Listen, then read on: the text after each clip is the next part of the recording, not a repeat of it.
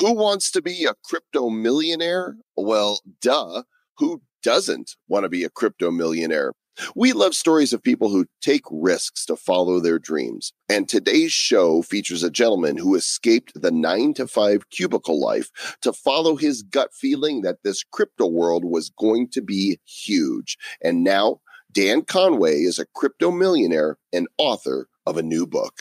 So for the $1 million, which crypto show is guaranteed to provide information and entertainment? This one. It's episode number 318 of the Bad Crypto Podcast. 5, 4, 3, 2, 1, 0, ignition. Who's bad?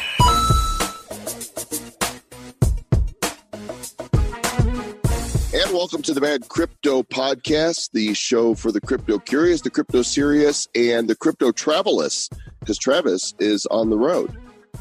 I am traveling travelist, Travis. You're traveling. Traveling. I'm traversing. You're off to, Europe? Going back to Europe. Yep.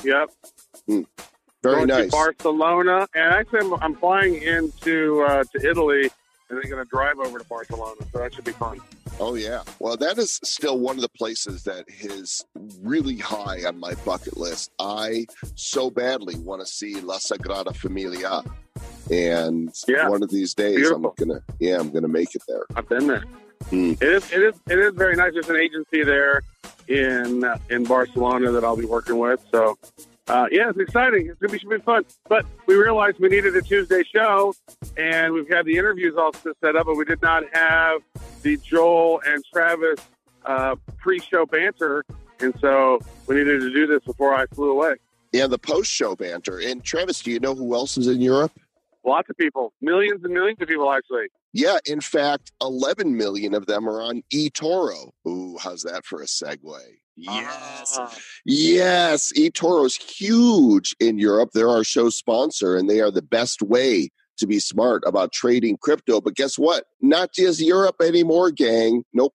They're here in the US of A now. You can download the eToro app on your smartphone, whether it be an Android or an iOS device. Even one of them, their newfangled iOS 13.5.8 devices or whatever it is you've got, and you could trade 15 of the most popular crypto assets. Join and connect with 11 million other eToro traders around the world. Create your account today. We still have just a few pair of bad coin socks left, and you can get them if you go to badco.in/eToro. By the way, I found out today, Travis, that we have dozens of international users who signed up, put money into their eToro account, and did not open a position. You can't get your eToro socks unless you open a position. Go to badco.in/eToro and do it. Do it. Great stuff. And Joel and I are having a little friendly competition. You should check us out there on eToro. My handle is Bad Crypto. I believe yours is what, Joel.com? You can watch us lose money. And I am losing money right now. Not. I think this market is indicating that right there for us. Let's bring this market back. Also, quick shout out to the GoDaddy of blockchain. That's NASGO, where you can tokenize your business today with no coding required. And you know what? I uploaded their Amico app last night, Travis, and to log in to the Amico app and see your cryptos, all you got to do is put your phone number in, and it sends you, the verification with the 6-digit number. You put it in, you're logged in. You don't have to remember these complicated keys. It's so freaking easy to use, and I like to see my NASGO in my Amico wallet. Makes me happy. Very nice. Yep. Check them out, nasgo.com, if you want to tokenize your business and have access to this easy-to-use wallet. So, Travis, this interview that we're about to jump into with Dan Conway was super fun. Oh, yeah, the confessions of a crypto millionaire guy. This guy has balls the size of China to be able to say, hey, honey, I'm going to take out a loan, and I'm going to do all of this, and we're going to invest it all in Ethereum. Like, his wife must be a saint. Are both balls the size of China or just one testicle China size? You know, is it like two I'm not Chinas? sure, but I'm not sure how they would get through TSA. Yeah, this is great. You guys are going to enjoy this. From working in the cubicle workplace for a unnamed, well, kind of named. He didn't name it, but I figured out who he worked for. Fortune 500 company, Fortune 100 company, to becoming a crypto millionaire. Enjoy this interview with Dan Conway. Well, it's not exactly a rags to riches story, but it is a not so rich to riches story, as there has been a flood of crypto related books that have been coming our way. And by flood, I mean several. You know, I mean, it's not like there's hundreds, but there's several on my desk. And this one really caught our attention because the author is, you know, he's just a regular dude that had a corporate job, was extremely frustrated with it, saw the vision of crypto, decided that his cojones were the size of elephants, and took a risk, and now is the author of a book called Confessions of a Crypto Millionaire, My Unlikely Escape from Corporate America. His name is Dan Conway, and Dan, welcome to Bad Crypto. Oh, hey guys, thanks for having me. Yeah, so is it true that you have cojones the size of an elephant? Well, you know, like the whole book is trying to answer that question. Like, what the hell happened? It's not, you know, it's not really like a rebuttal to the people who say I got lucky. It's more of a response, because I realized, you know, like in the second or third painful draft, I was trying to figure out how it all happened. Now that's wild. So the folks who haven't had the chance to read the book, maybe give the lowdown of what transpired, because I think you were working at a job, a soul crushing job in corporate America, yeah. And then, you know, some other things had happened, and all of a sudden you understood that you found out this crypto thing, and then you just went all in on Ethereum. So what happened? Yeah, so you know, I was let me see, I was like in my early 40s, 44, I guess, mid 40s, geesh. And you know, I was working at a big company, which, you know, I call Acme in the book for legal reasons. And right. And I was, yeah, it was soul crushing, like a lot of people's jobs. You know, what I always say at this point is like, listen, most people on the planet would love to be in a soul crushing corporate job. We were paying the bills, going out to pizza, paying our energy, you know, the PG&E bills and all that kind of thing. But it was like kind of what, it was kind of a life of quiet desperation in a lot of ways. You know, I got to a certain point in my career. My wife and I are raising 3 kids, and, you know, big mortgage, lots of expenses. Again, you know, listen, upper middle class. I mean, we own a home in the Bay Area. And so there's no other way to say that, but it didn't really feel like it. You know, we had like, you know, you bang up a fender, the freaking washing machine breaks. It's like, oh my God, you know?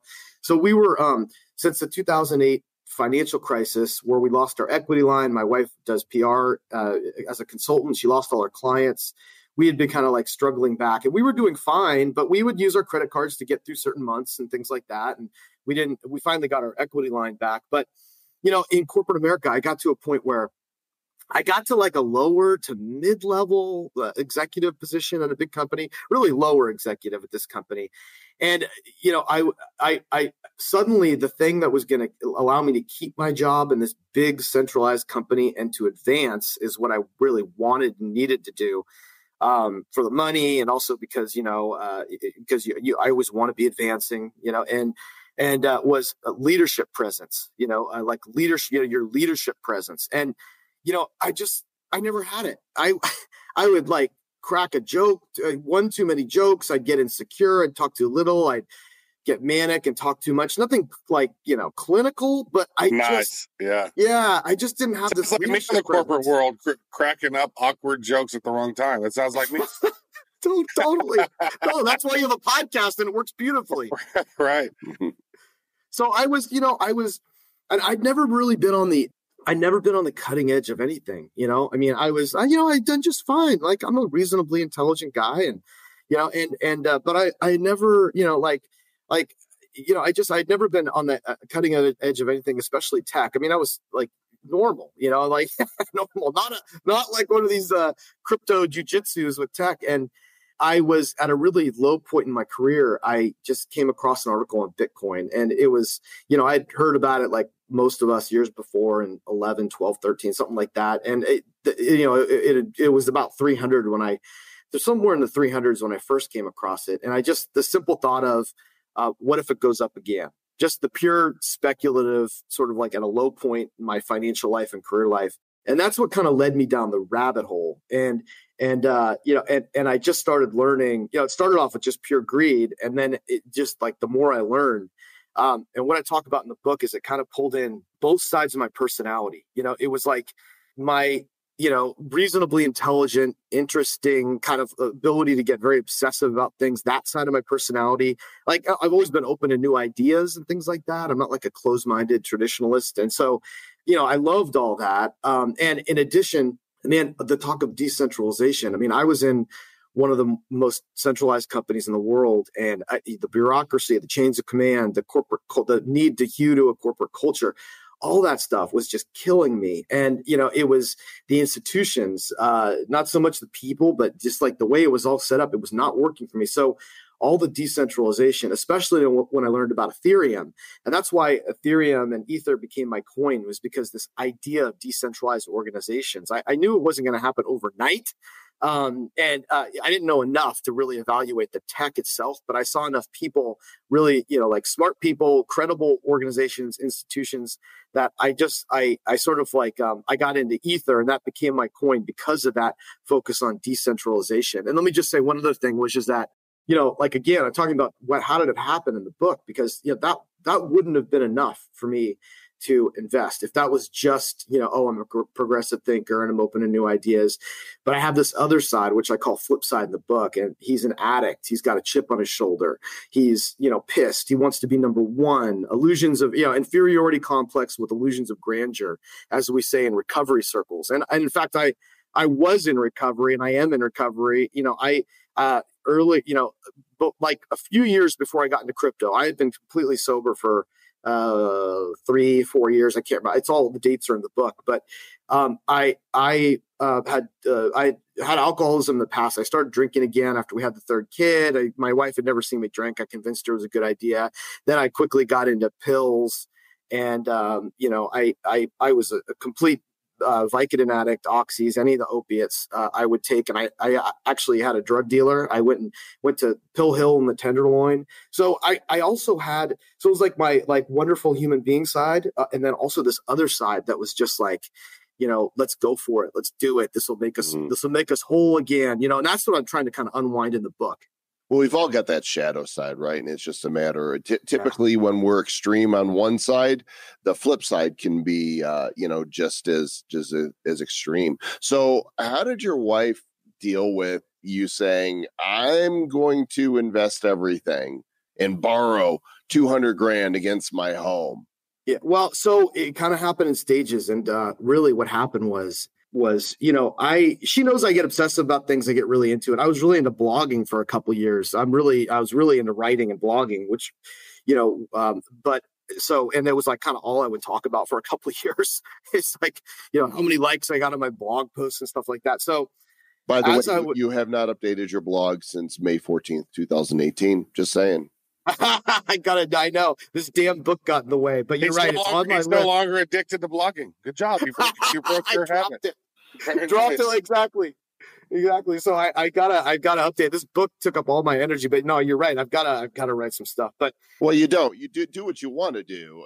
Is really the point. Who cares if you blog? If you want to blog, don't. If you don't, you got enough money now. Go travel the world. Who gives a rip about blogging? Exactly. Yeah. Go buy an ice cream sundae. It's for part of book promotion. I got to update it and make it more. But this takes more than you would think. Just trying to get it to the right people. And, as you and I were talking about before, it's hard to get people to read a book, and you spend so much time on it. But I love the beauty. It took so much, and then I'll answer the question here about how it actually went down, but it takes so much to write a book. I had to go so deep to get this out. Not like it was like some deep masterpiece or something like that, but just in your own brain, especially when it's a memoir, to try to just really get at what it is. it took so like every ounce of my writing muscles was like running a marathon that I had to write an essay for part of this process, a 2,000 word essay. And it was a really good opportunity. And it was just so hard. I realized how tired my muscles were. My brain was just like, no, we're not doing this. Remember, like we did that. We're taking a break. And I'm like, come on, guys, let's get in there. But anyway, so as I went down, as I started to get more into crypto and become more and more into it, I talked to my wife a little bit about it, but not a lot, because A, she didn't want to hear it. And B, I knew that, especially considering my background, I know her background. She's not, she wouldn't have probably been into this concept, to put it lightly. And so as I went deeper and deeper, sometimes she saw me like watching videos, like there'd be like Vitalik on our big screen. I'd be watching it like late at night when I'd usually be watching like Game of Thrones or Homeland or something. And she was kind of curious about like who the hell's that? I'm like, oh, it's the inventor of the new technology I'm interested in, and it's like, well, okay, like that's really weird, but whatever.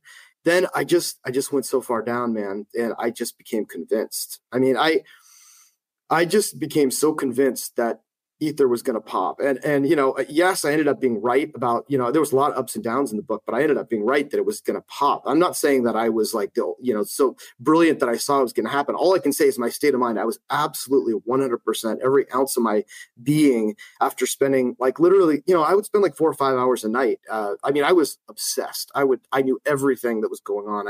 I was just like following everything, all the Reddits, all the Twitters, all the stuff. Man, and that's great. Yeah, it was great. Yeah, it was great. It was getting me to an extreme position. It was getting me to an extreme position. And, it just like happened slowly. So I finally had enough after I left the meeting, and I folded up the papers in my jacket, and I walked down to Wells Fargo, the same bank that had pulled our equity line. And I went in there, and I set it all up, and I was going to wire. We had this like amazing windfall, like 3 months before, and we'd never had anything like this before. My mom sold her house and gave us some money. I had some stock options that finally vested. My wife's startup got acquired by Microsoft, and she got like 20 grand. And so in total, we had about 100 grand. And it was like our security blanket, because my job was, not going well. And we had never had it before, other than like our 401ks and stuff. And so I went there, and I had enough, and I set it up, and I started wiring all of it, 100 grand to Gemini. They were the first big ones to offer Ether. And right as it was about, halfway through the wire, there's these like processes and screens. I looked down at my phone, and my wife had texted me, and she said, "What the fuck is this?" And it was a text alert from Wells Fargo to her phone saying, like, you have $100,000. Oh man, that was bad. You do have huge balls. Yeah, I guess. I don't know what you call it, but yeah, I have something there. And so was she like, "I'm divorcing your ass right now"? And I'm like, "Honey, you should probably wait until Ethereum price goes up." And she's like, "What is Ethereum? Like, is this a cult? Is this like, what is this? Is this like, do we have to go to like Gambling Anonymous?" That's like, so funny. Yeah, and how, just for reference, like what was the price of Ethereum around that time? It was like, okay, right around then, it was right around $10. It was somewhere. Okay, wow, nice. Yeah. So like January 2018, you were really. This was like June. So this was like what 2000 what year? What year was 2000? This was like June 2016. Okay. And so a year and a half later, it's worth $1,500, and you're looking like a freaking genius, huh? Yeah. Well, we made a deal, and I was able to put it in. I mean, I stopped the wire. We talked about it. We made this really weird deal that worked, and I put the money in, and then like 2 weeks later, the Dow hack happened, and we lost like 60% of our money. I made my only disastrous trade. I thought, I wasn't worried. I mean, I was convinced. I was like, there's nothing that would. I was like bullish to the extreme, and I was. Right. So blindly bullish. Highly bullish, man. Like, irrationally mouth foaming bullish. And so anyway, we ended up making a disastrous trade. It was down 60%, and we lost 25% of our stack. Then I got fired from my job. And so it was bad scene, And she's like, I told you not to do that. I don't know what the hell's your problem is. She just went off on you, didn't she? No, she didn't, because she didn't like to talk about money. No, I didn't even tell her about it. I mean, this is the thing I really, and she didn't want to know. I mean, she would, and then thirdly, I wasn't even that worried. And I was more worried that I thought that disastrous trade, I lost my stack. I wasn't so worried about the price.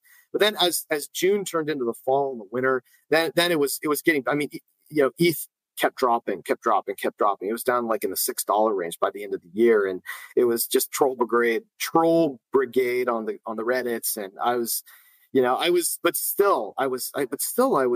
convinced. I'd started doing PR for some crypto projects, and that was fun. But it was like, oh God, maybe the timing's right, but it's going to be a decade. I mean, the thing was right, but it was going to take a decade to happen. So then I go in the book and I discuss what led to, the really insane move, which, after we made the deal, my wife said, okay, listen, this is making you happy. You can do what you want. I had talked to her a lot about it, and she was not a believer, but she didn't think we were going to get rich. But she just, for whatever reason, and I really do a lot of explaining about how that went down in the book. But anyway, and my next and final play was I ended up, we didn't have any more money in our bank account. So I went into the house and we got our equity line back, and I put another 250 grand in ETH right around, in January 2017, over a period of a couple of weeks. I've learned, because before I was selling and buying, the markets were shallow then. And with the amounts I was putting in, I was causing some bear runs, some panic, and then also price was going up. It was really thin then. So anyway, so we were in for 350 grand. That's crazy. Yeah. All I want to know now, Karnak the Magnificent, is what's next. What is the next big crypto? Come on, throw the rest of us peons a bone here. Yeah, God, I wish I knew. I mean, so after we ended up getting out, I really focused on writing this book, because I just like you guys. When you're a writer, you kind of have to have your writing hat on, and then you're looking at the story objectively. And I always love reading career memoirs. I always love reading business memoirs, stuff like that. And, it's not rags to riches, like you said, but it's a guy stuck in the middle of corporate America who was able to get financial independence. So I knew it was a great story. Objectively, it's a great story. And so I really focused on writing the book for 2 years. And then I kind of popped up. I was tracking crypto every day, of course, but I wasn't living it emotionally, and I didn't have the same energy behind it over this last couple of years. And so I'm following all the DeFi stuff, following, Bitcoin rebound, store value, all the good stuff in crypto, along with all the horrible price movements. And, but I'm getting a lot of questions about that. And people are kind of like you, half tongue in cheek, right? I mean, they know that I was in at the right time at the right place. I could have had the same thought, 6 months later, and I'd be right now. I wouldn't be on the show. I'd be trying to find some other crappy job. And so I obviously have no idea, but I'm still bullish on the space. I'm still really bullish on Ether and Bitcoin. For Bitcoin, it's been there's that principle that everyone says, the longer it exists, the more likely it is to exist. And it's just been around for so long. It's got the brand, it's got the security. It's not perfect, and then on Ether, just there's so much development happening, man. I since finishing the book, I've really been diving in, so I know somewhat of what's happening, lately, and just the DeFi stuff.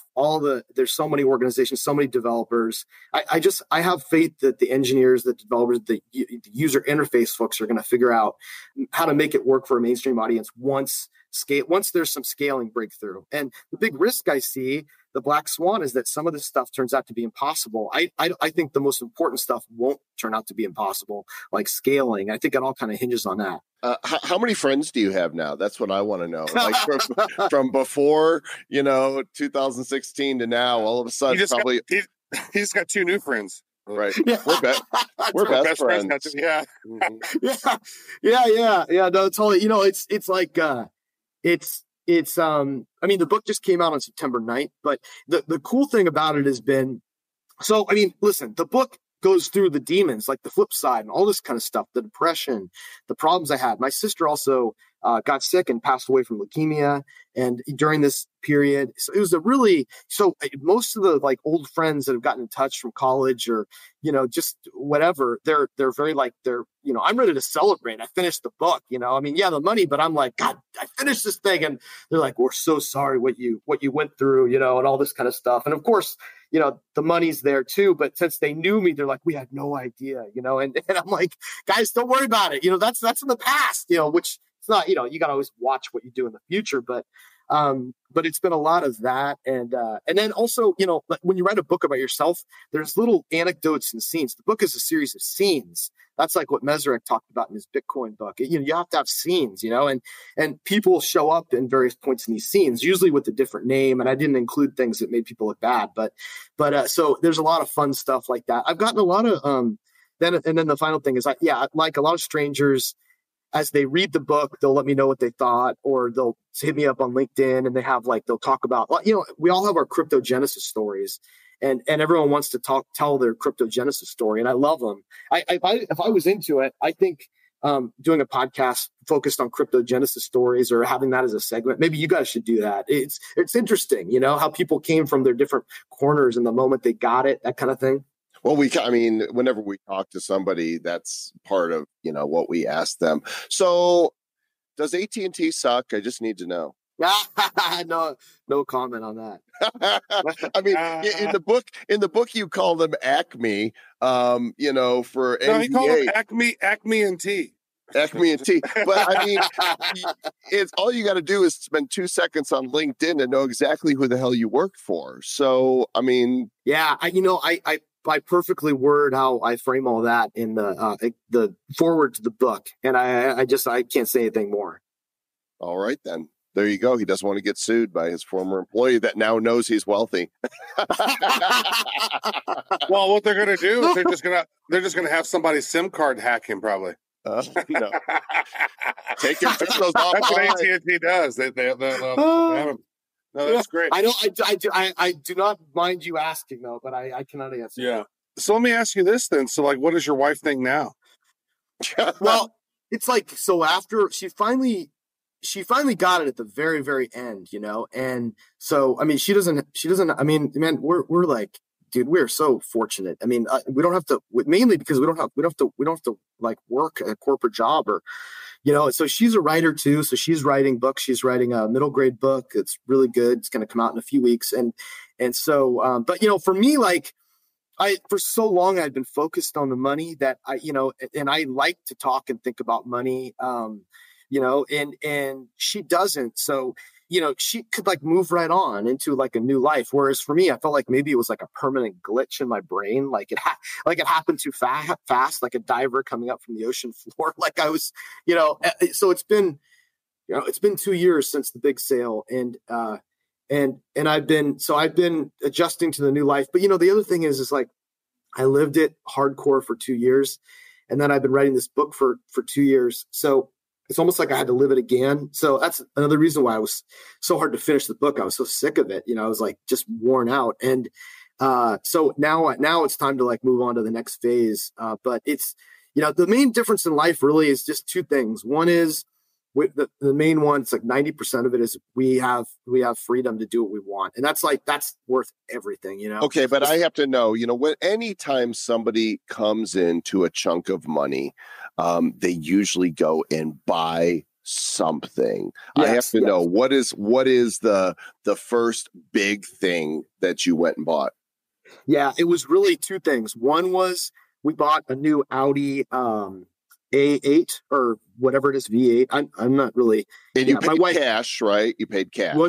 We paid cash, and it was January 2018. Crypto was everywhere, and the salesman, he said something, and I was always trying to look for a way to bring up crypto. I just couldn't help it, and we had a big discussion about crypto, and we bought that. We bought that with cash, and that was great. And then the other thing is travel. Like we travel all over the place, and we went on this trip to Japan, and we used this like high-end travel service, and it was like unbelievable. It was, it felt like we were a celebrity. They had like different, just personalized guides everywhere and stuff. And, you got to get used to it. It's like, I didn't grow up with money. My dad was a high school principal, and my mom, worked at Sears retail, and we did fine. But so there's a little bit of that, like almost, it's not guilt, but it's kind of like, oh God, these are all like the douchebags I used to complain about, and then thinking about my kids maybe having, we got to hold on to this money and live off it. So there's no guarantees, but they could have trust funds one day, and it's like,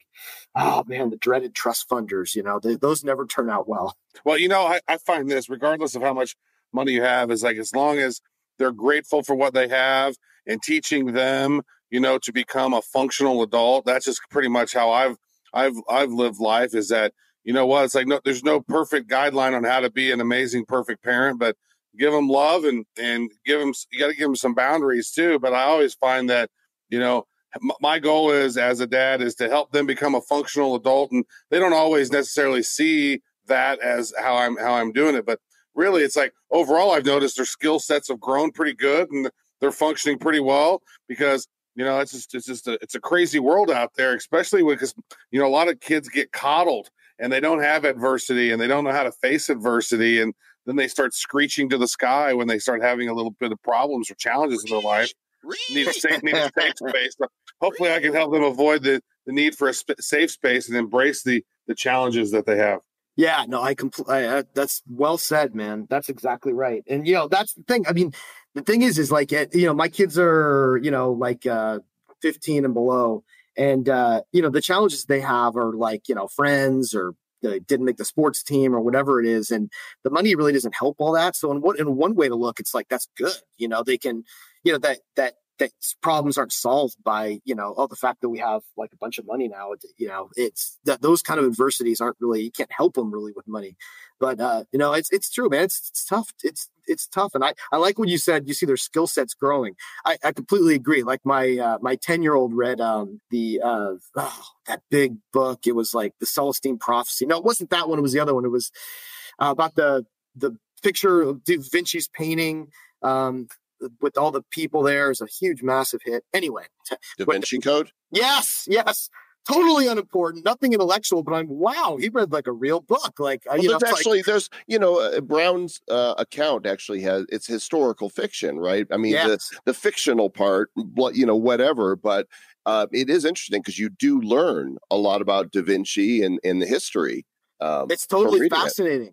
I agree. And it was just, like, as a parent, it was one of those moments you're like, okay, like that's the youngest and he can actually read a book. Like, all right, some milestone has been passed. That is great. Better than the film, that's for sure. So, yeah, exactly. So you got that. Yeah. Do you pay your kids in crypto? Is there allowances in crypto? You know what, man? We don't even do allowances. This is the one thing. Eileen and I didn't grow up doing a lot of chores growing up. So we're, it's like, and it's not because we want to spare them. It's just more of a hassle to get them to do the chores. Mm-hmm. So, they still got to do all their homework and stuff. But I don't know. Do you have your kids do chores for an allowance and stuff? Definitely. I had them what I used to do this thing called gotcha, because gotcha doing something good. Right. That's a really good thing is, I caught you doing something good. And I'd give them like a little ticket. And then when they got enough tickets, I would allow them to come down and pick out like a silver coin. Right. That's a unique silver coin. That was really cool, because what happens is with parenting, a lot of times people are always harping on you for the bad that you do, yep. but they don't ever catch you doing the good stuff. And you want to reinforce the good stuff. But unfortunately, most parents reinforce the bad stuff because they're always getting on to them about things they don't want them to do. So if you get on to them when you find them doing things you want them to do and reward that, then they start doing stuff on their own. Like, they just emptied out the dishwasher on their own. And they're kind of looking, am I going to get a gotcha? Right. And it's like, hey, good job. Here's a gotcha. And like 5 gotchas turned into like a silver coin or something. So something like that was always fun, kind of gamifying the chore deal and just incentivizing them to be good. That's great. We got to do that too, man. That's and also we're trying to do more of like volunteer work, and we give to charity. Like we've always given to charity, nothing like extremely extravagant at all, but we do that more now at like a higher level. But like we've got to, that's one thing, especially with the kids, we got to, since we have this big sum of money, we've got to boost that up and have like a plan for it. That's another thing. I mean, A, because it's the right thing to do. B, because it teaches them, we go to this trip in Japan and they're being like waited on and stuff. And, you got to balance it out to give them some perspective. Well, hopefully we're both salt of the earth enough where they're not going to, absorb all this, like we're going to have the right watches and stuff like that. But anyway, yeah, that's the Kacha. I love that. It's great. So I wonder, Dan, where do you see yourself? Are you a long-term goal kind of guy? I guess I should start there. Do you have, are you like a 10-year, 20-year plan kind of guy? Are you like, let's just see what happens next? Kind of in between. I really love to write, and so I want to write. I want to write more. I want to write a book. I want to get back into blogging. I want to write another book. I want to get back into blogging. It's funny. Part of my spiel here was, I'm not like a TED Talk ready speaker. I'm not, this is not my platform to like be a business coach or something like that. But I enjoy talking about it. And you realize once you write a book, you actually thought so much through to get it on the page in the right way. You actually have good answers to everything. And it's like, you're not really faking it if you actually spent the right time doing the book. So, and people, I do think there's like good things in the story for people to hear, and also enough interesting points and insanity that it keeps their interest. So I've thought about maybe doing some like public speaking kind of stuff. These are all like super early thoughts. I mean, I'm going to be promoting the book for the next probably 2 or 3 months, but I want to write more. And then honestly, dude, I got to get back into shape because I gained 20 pounds in the last 6 months just trying to finish this thing. I would like reward myself with like a box of Krispy Kremes. It's a crypto diet. It's like the newly crypto rich diet, eating shitloads of carbs. Yeah, totally. Yeah, no, I did all the keto stuff and then added in all the carbs and sugar. Yeah, it was a really good plan. So, that's like on the side. I mean, I have the time. I have absolutely no excuses, although your calendar fills up with stuff, nature abhors a vacuum. Even though I don't go to a job, it still fills up, but I absolutely have time to do anything I want to do. Like I said, I'm super blessed in that way. So I got to get my ass back in shape and, so I don't blow it here by getting diabetes and like dying in 5 years, Yeah, it's super easy when you are living comfortably to let yourself go. And, the times that I've done best at being in shape is when things are really hard, right? Because then, but when things are going good, it's easy to get fat. You're totally right. For me, it was like rewarding myself because I was putting every ounce of concentration into the book. But when I got fired from my job, I look back at pictures then, and I'm like, oh yeah, that's right. I was working out on like the punching bag and running, and I was like, damn, I was like thin, and you never know it at the time. You're like, God, I look good. When did I realize listen, if it would help to, have some strife in your life, you could just donate. Whatever you have left to the Bad Crypto Fund, and then you'll be like, oh crap, I got to get in shape. Mm-hmm. And Travis and I will have Krispy Kremes. We'll only give it back to you after you're no longer fat. Yeah, welcome to the Fat Crypto Podcast. Totally, it's got a ring to it. I like. Maybe you should do your own podcast, the Fat Crypto. I love it. I'd have to just you keep putting on the pounds. Yeah, absolutely, man. That works for me. Yeah. And like by the final episode, you're like,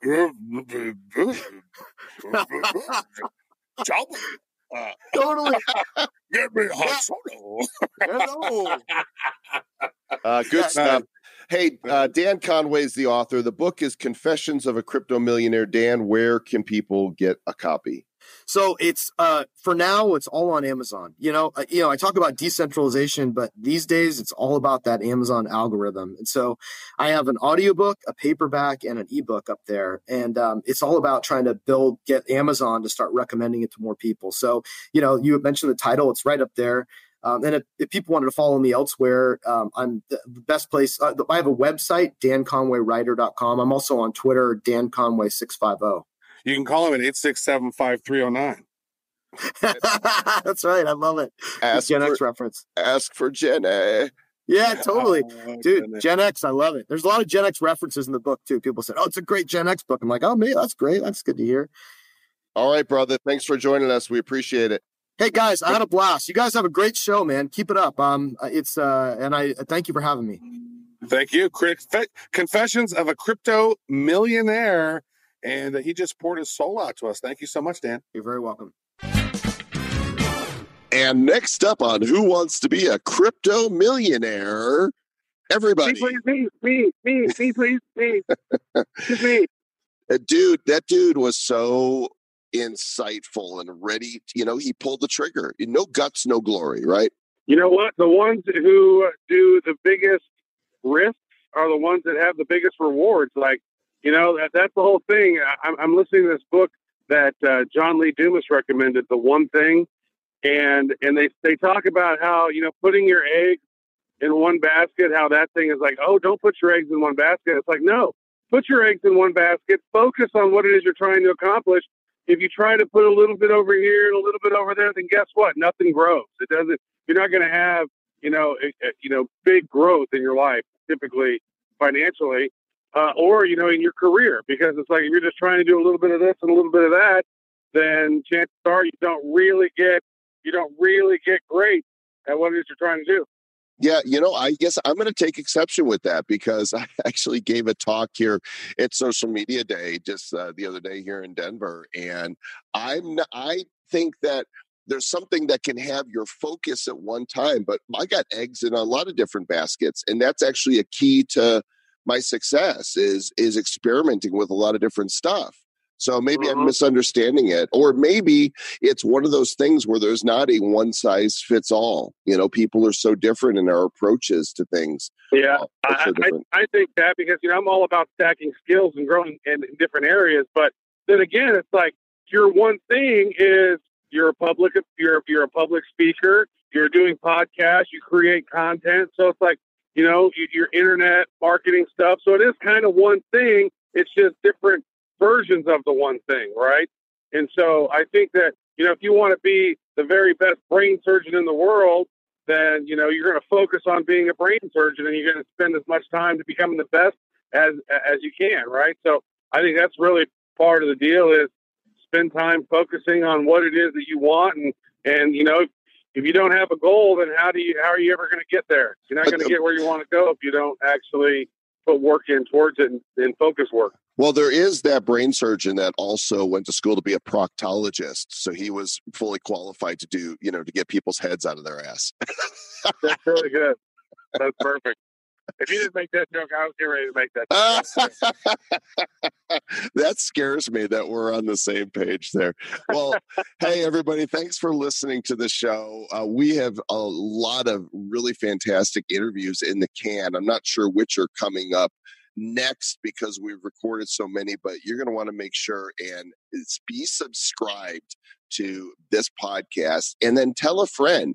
Now is the time. This is when the markets are like, this is when the people who really understand that blockchain is the future are listening in. The people that are just in it for the price, they fall by the wayside and, they go back to listening to other stuff. But you guys who are here, that this thing is going to blow up again in price. At least you believe it is like we do. And that you're in it for the long haul because this is world-changing stuff. Yeah. I mean, you can get Bitcoin right now less than $8,000 a Bitcoin. Like, you know what? I mean, the thing is that even in February it was at 3,200, right? And then it got all the way up to 13,000. It did like almost a 4x. It did a 4x. That's great. And so now we are here at a little under 8,000. And you know what? We've seen the all-time high is 20-something thousand. McAfee still seems to think by the end of the year we're going to hit 50,000. I think he is a little loco on that one. I would be glad if we could see 10,000 by the end of the year, quite frankly. And it should be interesting to see the rest of this year. And you're right. We do got a lot of great interviews in the can, and we're going to be creating a lot of more great interviews at World CryptoCon and Vegas Blockchain Week. So if you guys have not had a chance to get your tickets to that, make sure to do that. You can get some discounted tickets courtesy of us, actually. $100 off. You can go to badco.in/WCC. We'd love to hang out with you in Vegas. It's going to be awesome, baby. It is going to be awesome. So two things. One, I think you're confused. We're on the crypto exchange. It's not the Forex exchange. I know that was like a minute old. I just didn't want to interrupt you with that joke. Here's the other thing. I just checked out the Twitters and timestamp 9:50 a.m. Mountain Time on October 7th. McAfee just tweeted that the McAfee DEX goes live in an hour. List any Ethereum-based coin for free. So his thing is starting to happen. He's got a comparison chart between him, Ether, Delta, Coinbase, IDEX, Kraken, and BISC, showing the benefits of listing on the McAfee DEX. So this is going to be interesting to watch. MacX. Nice. Yeah. All right, gang. Thanks for listening. We appreciate you. Travis, go get on a plane and enjoy your time in Europe. And stay bad, my friends. Stay bad.